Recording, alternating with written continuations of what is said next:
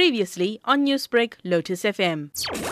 Since I last spoke to you, the crowds have increased significantly. We've been in Mecca for the last 10 days, and every day the crowds have been increasing. You probably have seen broadcasts as well of our Grand Mosque in Mecca and how crowded it is every day. And when you see it on television as well, we can't believe that we've been doing the circumambulation around the Kaaba within those crowds. But when you're in those crowds, you take it in your stride and you go with the flow. It's an amazing experience being with so many people, all with the same focus from different parts of the world. So it is the build-up to Hajj which begins this Sunday. What can you tell me about the state of readiness by Saudi authorities? We did a site view. We went on a recce, so to speak, of the Mina, which is where the campsites are set up for the duration of the days of Hajj.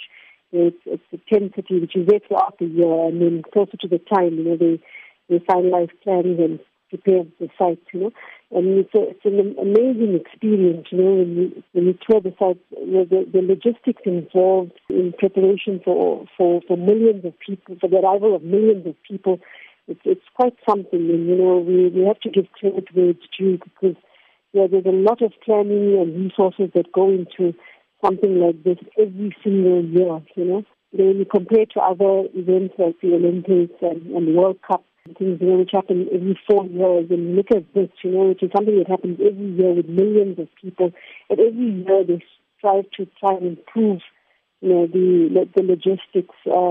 It's quite impressive. What has been the sentiment coming through from pilgrims this year? Over the pilgrimage, we do know that millions from all over the world are in the Saudi kingdom, all set to undertake this pilgrimage. Makes it whichever way they can, to get here.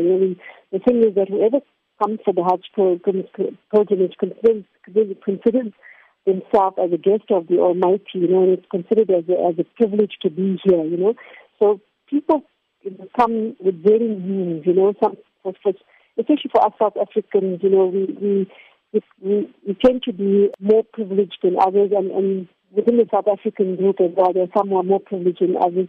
And if you look at people who come from other parts of the world, the developing world, the developed world, you see contrast in the means in terms of accommodation and transport and all of that, Newsbreak, Lotus FM, powered by SABC News.